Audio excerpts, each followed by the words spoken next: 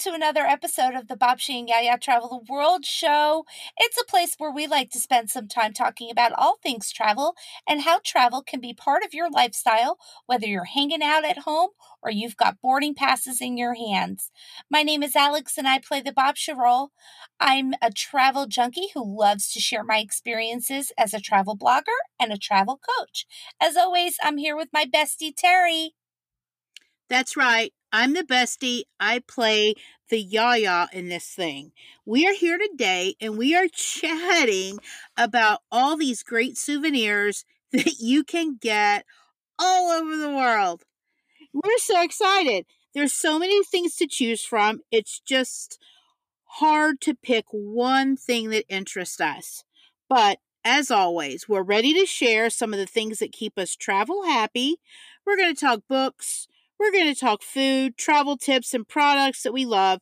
And it's all going to start with this little portion we like to call Now Boarding. Today in Now Boarding, we are talking all about the travel souvenirs, all the stuff that we like to bring back. Terry, I'm going to tell you one of my favorite words in Greek. Are you ready? I'm ready. Skata. Do you know what that means? Crap. It means crap. That's right. Because sometimes the travel souvenirs can be crap, and that's not what we want. No. We want good stuff, right? And Yes. I think that leads to our very first travel tip, which is buy items that you truly love, something that brings you joy. So make sure whatever you're getting is something that you want. Yeah, and that it has a use, right? Because stuff sitting on a shelf that you have to dust only gets annoying. Yeah, or bring you joy, because I will say I did get a great souvenir from a person. Mm-hmm. It's a little Freddie Mercury that he sits there at my desk, and I do dust him off every now and then. So, like I said, something that sparks joy in you and brings you. What is something that you find very interesting when you're traveling out and about? What is something that you kind of go and search for? Well, for me, I like to go and find books by local authors. So I like to go into those little independent bookstores or maybe go to local events, and you can find things that are particular to the area in which you're visiting. Yeah, I agree with you completely because I think that's true for adults and kids. I bought a great book at the Munich airport one time. Was it Munich? No, Frankfurt. And it was the most concise history of the world. And it was like this comical book from this German sense of humor sensibility. It was very funny. So I do agree with the whole book thing. And a lot of our 10 books in 10 minutes start out as books that I have found at a local bookshop or in the place that I'm actually at because they make such a difference. Right. Right. Yeah. My biggest travel tip when it comes to souvenirs is know your shipping options so that you can keep your travel light. I mean, I can't even imagine going like 21 days in 3 countries and schlepping, which is a very important word to me, schlepping all kinds of stuff around that you could have shipped home had you known that that was an option. Right. Yeah. Like when you were in Poland and you made pottery, you didn't want to lug that around with you. Exactly. And so we were very lucky because our hotel was literally 2 doors down from the local post office. And with all of their loving help, I packed everything up and sent it home. We all did, as a matter of fact, because we all bought so much. And I will say I have learned my lesson that pottery needs to be packed in small boxes, many small boxes, and not like one large box with a lot of packaging, because it was a little bit of a nightmare when I got home, and it can be a horror show, I went out to this factory. Like, we trekked out into the country to this factory. And when we got out there, they even let us make our own plates. And so when we shipped everything home, I thought, oh, it'll be more economical if I put it all into one box and ship it rather than several. No, wrong, wrong. Mine was the only box that came home, and I probably had half my pieces broken in some form or another. And some of them Mm-hmm. I was able to fix, and others I had to get quite creative with. Some of them were rather crushed, and I wound up kind of crushing them even more. And I took it and made like this mosaic tray with all Very the different pretty. It's patterns on very it. pretty. Yeah, everybody kind of likes that story. So, you never know what is going to happen, but I wish I had known a little bit more about how to ship things. But I am glad that I knew what my shipping options were, because I couldn't imagine lugging all of that pottery back with me by hand. It would have been out of control. And Yeah. it really wasn't like a money buster either to send it. It was like less than $100. And considering how cheap the pottery was, it wasn't that big of a deal. But if I am bringing stuff home, I do use a hard shell suitcase. I'm not a fan of the soft-sided suitcases. I like a hard shell suitcase. The one that I have right now, and again, this is not affiliate for us, I have the Samantha Brown one off of the Home Shopping Network, and I will say I am quite delighted with it. It traveled to Africa and Europe, and it did quite a good job. So it's been on 3 continents, and I'm pretty happy with Well, it. the hard shells are not what you think they used to be. They're not heavy at all. Right. They're so Yeah, lightweight. I agree. I find that your things look better, and it just all around, it's just a far better quality suitcase. So I would definitely consider that in your travels for sure, especially when it comes, if you're somebody who likes to pick up travel souvenirs. And Terry, yeah, you can tell everybody my house is literally its own travel souvenir. They're like Oh, it in is. every corner. In Yeah. every place you look. Yeah. My kids make fun of me and they call it a museum. Yeah. But it's memories. It is. For me, it is for sure. And I am an out of the box thinker when I bring things home. I bring all kinds of stuff home. There are certain foods that you can't bring home. However, you can bring prepackaged dry spices home. You can bring oil home. I will say this though, be careful. My mother, years and years and years ago, went and to the place where Greek oregano comes from, this mountain in Greece. And she pulled some of the dry oregano and put it in a Ziploc bag. So it wasn't packaged like normal, I bought it at a store or a tourist shop kind of Right. oregano. And she got to JFK International Airport and she got flagged because they thought it was pot. And it was this beautiful, special, gorgeous oregano. And thankfully, I can say this all these years later. This is more than 25 years ago. I will tell you that she was like, but it's oregano from the mountain in Greece. And thank God that the guy took a whiff of it. And he's like, oh my gosh, go make pizza. He was an Italian and he was like, it's oregano. She's fine. But you need to be careful with those kind of things so that you know. Yeah, you That, definitely need to know your food restrictions, what's yeah. allowed to be brought back, because you sure don't want to go buy stuff and then get there and get it thrown out. Exactly. But, circling back to the idea of knowing your shipping options, we took a vacation in Alaska. And one of the things that my boys did was they went fishing for halibut. So the big, huge fish, and they caught them. And the company that we chartered through, we really didn't kind of understand the situation until almost the end. The company we chartered through actually included in the price processing the whole fish for us. So cutting it up and gutting it, everything flash freezing it for us and shipping it to our doorstep. So we wound up with all this beautiful wild caught fresh fish from Alaska. And, they're huge fish. Mm. And we wound up with a freezer full that lasted us like so long. And it was such a great experience on top of that. So when you're going into those situations, make sure you kind of know the whole story. I say from experience on that one. And let me share experience on the other side of the coin. Mm-hmm. As a child, we traveled extensively, and my mother, she loved souvenirs. The more, the better. Okay. Mm-hmm.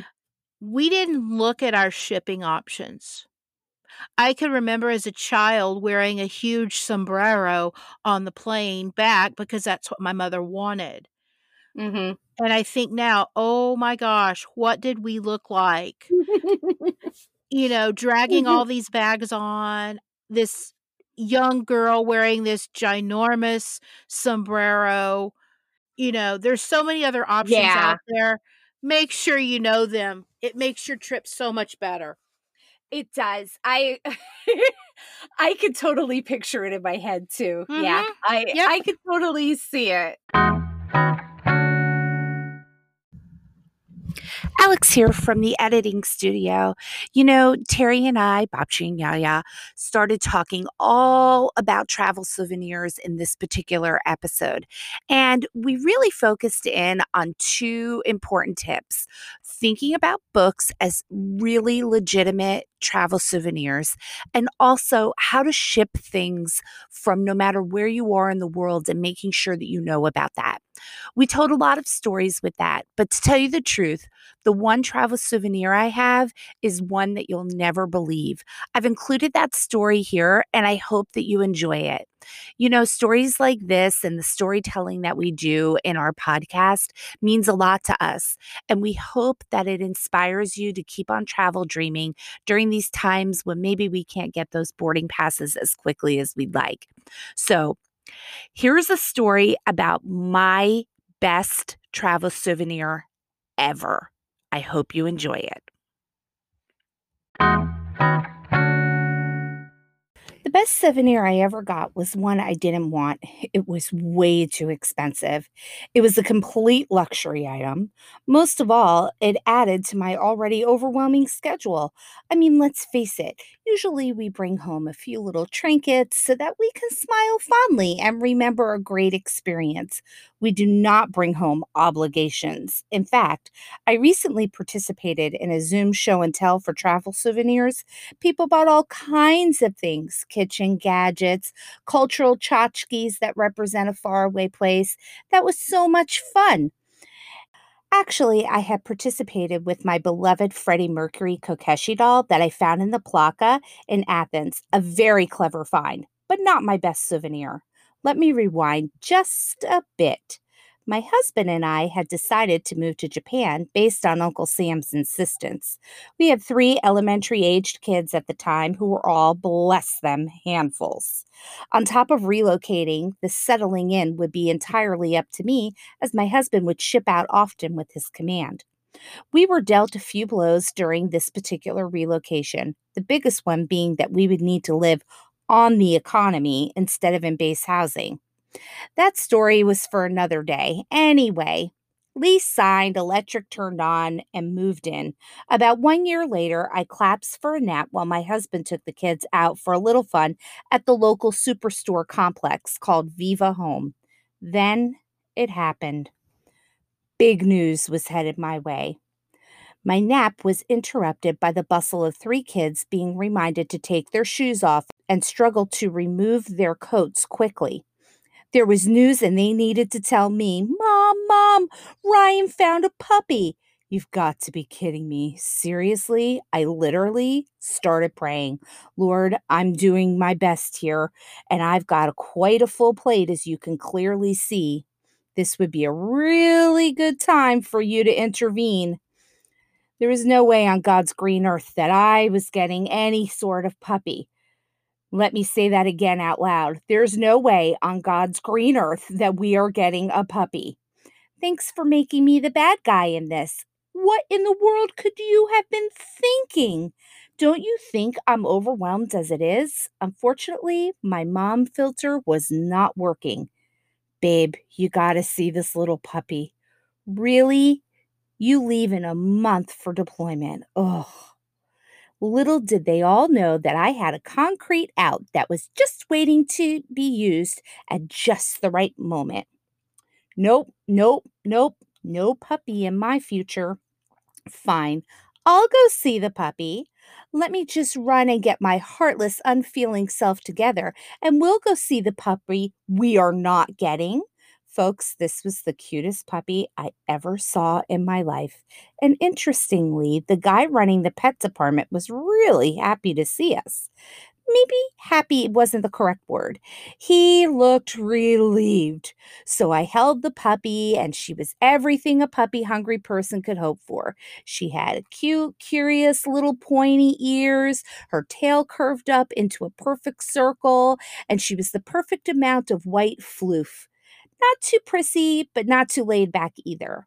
I had 3 kids to get to school every day, plus I needed to teach 23 second graders, then get everyone back home again, as I happily took advantage of every cultural opportunity that Japan had to offer. A puppy? They were crazy, and my husband was their leader. Well, I'd love to get this puppy, I mused, but our lease does not allow for any dogs. I told you, right? Concrete. Case closed. No dog, no more adding to my workload. It was over. Spoiler alert, it was not over. I was whined at. I was pestered. They got their big tears out. I was not budging, and neither were they. To put it to an end, again, I said the following: if the puppy is still there when we move into base housing, we will get it. Agreed. My plan was working again. We were number 34 on the list, and that dog would be bought and long gone before anything would happen. That night, I got online to look up this strange little puppy breed that I had never really heard of before: Shiba Inu, a Japanese breed used to hunt in the foothills of Mount Fuji. Shibas are very cat like. They are not recommended for the novice dog owner. Shibas are the national breed of Japan. Expect to pay about $1,700 for a well bred puppy in the Tokyo area. We are so not getting this dog. Well, turns out God has a sense of humor. The next day, I picked up our mail on base. Sitting on the very top of the stack was our letter detailing our quarters assignment on base. Holy Mother of Buddha, how in the world could this have happened? More importantly, how could I hide the information? Too late, my husband had gotten the call while I was at work. I made my gamble, and I had lost. I admit that I was not a good loser. The entire drive, I peppered them with questions. Who will walk her? Who will give her a bath? And who exactly will be in charge of the kennel training? I got the typical, can we get a dog answers, knowing that the whole time the real answer was no surprise, me. Our guy in the pet department once again looked relieved to see us. In broken English, he asked if we wanted to see the Shiba. Yes, we did. Out she came, looking like a very popular local cell phone ad for SoftBank. We forked over far too much money than I care to admit to a very relieved store clerk and walked out with the national dog of Japan on a pink leash. She needs a name now, doesn't she? We had heard other people name their dogs cute Japanese names. At the top of that list was Sakura, which means cherry blossom. Another top contender was Sushi. Our puppy, who had already wet the floor and fell off the couch, didn't seem to fit any of those. She needed a name that represented her new tribe, a name that let you know she belonged to our family. Then it came to me: Sumimasen gomenasai. It was the first words I had learned in our mandatory cultural manners class when we arrived. It was the words I probably said more than any others. Those words stood for, "Excuse me, I'm sorry." Yep, sue me for short. Sumi spent the better part of the next 6 weeks hidden under my desk in my classroom by day and keeping us up with potty breaks by night. She was too young to be left alone. We were finally settled on base, and Sumi was just big enough to get up a stair and teething. She was living up to her breed standard as a cat like drama queen on all fronts. Collar? Nope. Regular dog food? I think not. In a kennel? I'm dog royalty. Move over. I'm sleeping in the bed. One day I found her in my closet chewing on a brand new pair of shoes that took me 6 weeks to have shipped from the States. Another day I found her tearing apart my clothes in my hamper. This means war. Sumli finally put me over the edge when I found her eating yet another pair of very expensive shoes that had belonged only to me. She never went after my husband's things or anything that belonged to the kids. What's the deal? The internet promptly told me that she was exhibiting proper pack behavior. She was vying for the coveted spot of alpha female, and I was her main competition. Well, Furball, you are not winning this round. Query: how do you let a dog know that you are the alpha? Answer: according to many, is bite her on the ear. The next day, that dog went searching for a shoe-sized teething ring in my closet again, and I took it upon myself to ensure we were all clear on this alpha issue. After a very dramatic reaction and subsequent pouting session, Sumi and I were on the same page. The Sumi shenanigans continued as she figured out how to get out of the gate. It happened so frequently that it felt as if we were calling for man overboard drills every time she got out. We always knew that we could find her in one of two places: the smoke pit or at the fence where a rather handsome Sesame Shiba named Pedro lived. One stormy night, she decided she was afraid of the sound that our stove vent made because of the wind, and that night she began sleeping in our bed all of the time. Seriously, though, our little life in Japan with our Japanese puppy was quickly coming to an end. It was almost time to pack up and head back to the States. Then March 11th happened. In short, the earth shook, the tsunami came, the power plant flooded, and then all hell broke loose. The decision to evacuate was made, and everybody, including the dog, was on the next available flight out. As you can imagine, there are a lot of emotions attached to this story. For Sumi, it meant getting a health check to get cleared to fly. She also needed to get in that kennel, which was the equivalent to giving a cat a bath. I took her to the hangar where the vet staff had set up shop. While we waited over 3 hours, Sumi became more and more alarmed. The only time she calmed down was when the base chaplain came over and gave her a small blessing and a quick pet behind the ears. Through all of this pandemonium, through all of that chaos, I kept it together like a good Navy wife should. First, we closed our house and made a wish that everything we owned wouldn't wind up at the bottom of the Pacific. We arranged our flights. Then I kissed my husband goodbye. He had to stay with his command. I boarded a flight with one dog, 3 kids, and a ton of luggage. We said goodbye to Japan, a country we had come to love and respect. Through all of that, I never shed a tear. Then it happened. As we landed at O'Hare International Airport, I was exhausted. With customs to clear and another leg to DC to endure, we exited the plane to collect our things. In baggage claim, all of our suitcases were accounted for, and we waited for the oversized cargo door for Sumi's crate. She was one of 7 dogs on our flight, and 6 crates had been waiting. Where was Sumi? Minutes passed by and nothing. It was at this moment, in the middle of baggage claim in the international terminal, that it all caught up with me. I sat on the edge of the belt, and the tears just came. And bless my handfuls, they all tried to comfort me. Then it happened. I heard it a little yip. On the other side of the hall, a little commotion had begun, and I knew that was my girl. That dog that I didn't want, that dog that caused me so much work and ate too many shoes, I knew that girl was mine. We were so very relieved to see our fluffy white dog that looked just like an Arctic fox. She belonged with us. She was part of our pack. Little did we know, we learned more about the Shiba breed. For example, in certain corners of Japan, it's said that a Shiba is not chosen. Instead, a Shiba chooses you. In fact, some go as far as to believe that once a Shiba has made up its mind, it can go to no other. Gosh, that really explained that relieved salesman back at Viva Home. These days, Sumi still runs away if she can, but only to wait out in the yard so that she can get a treat when she's called back inside. She still sleeps on our bed, making sure one paw is touching me and the other one touching my husband. Most of all, she is still the center of attention in most matters.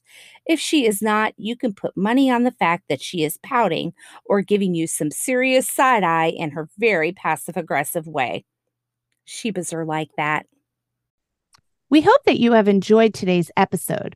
We drop 2 episodes every month for year-round travel fun. You can find more tips, hacks, destination guides, and inspiration at babshiandyaya.com.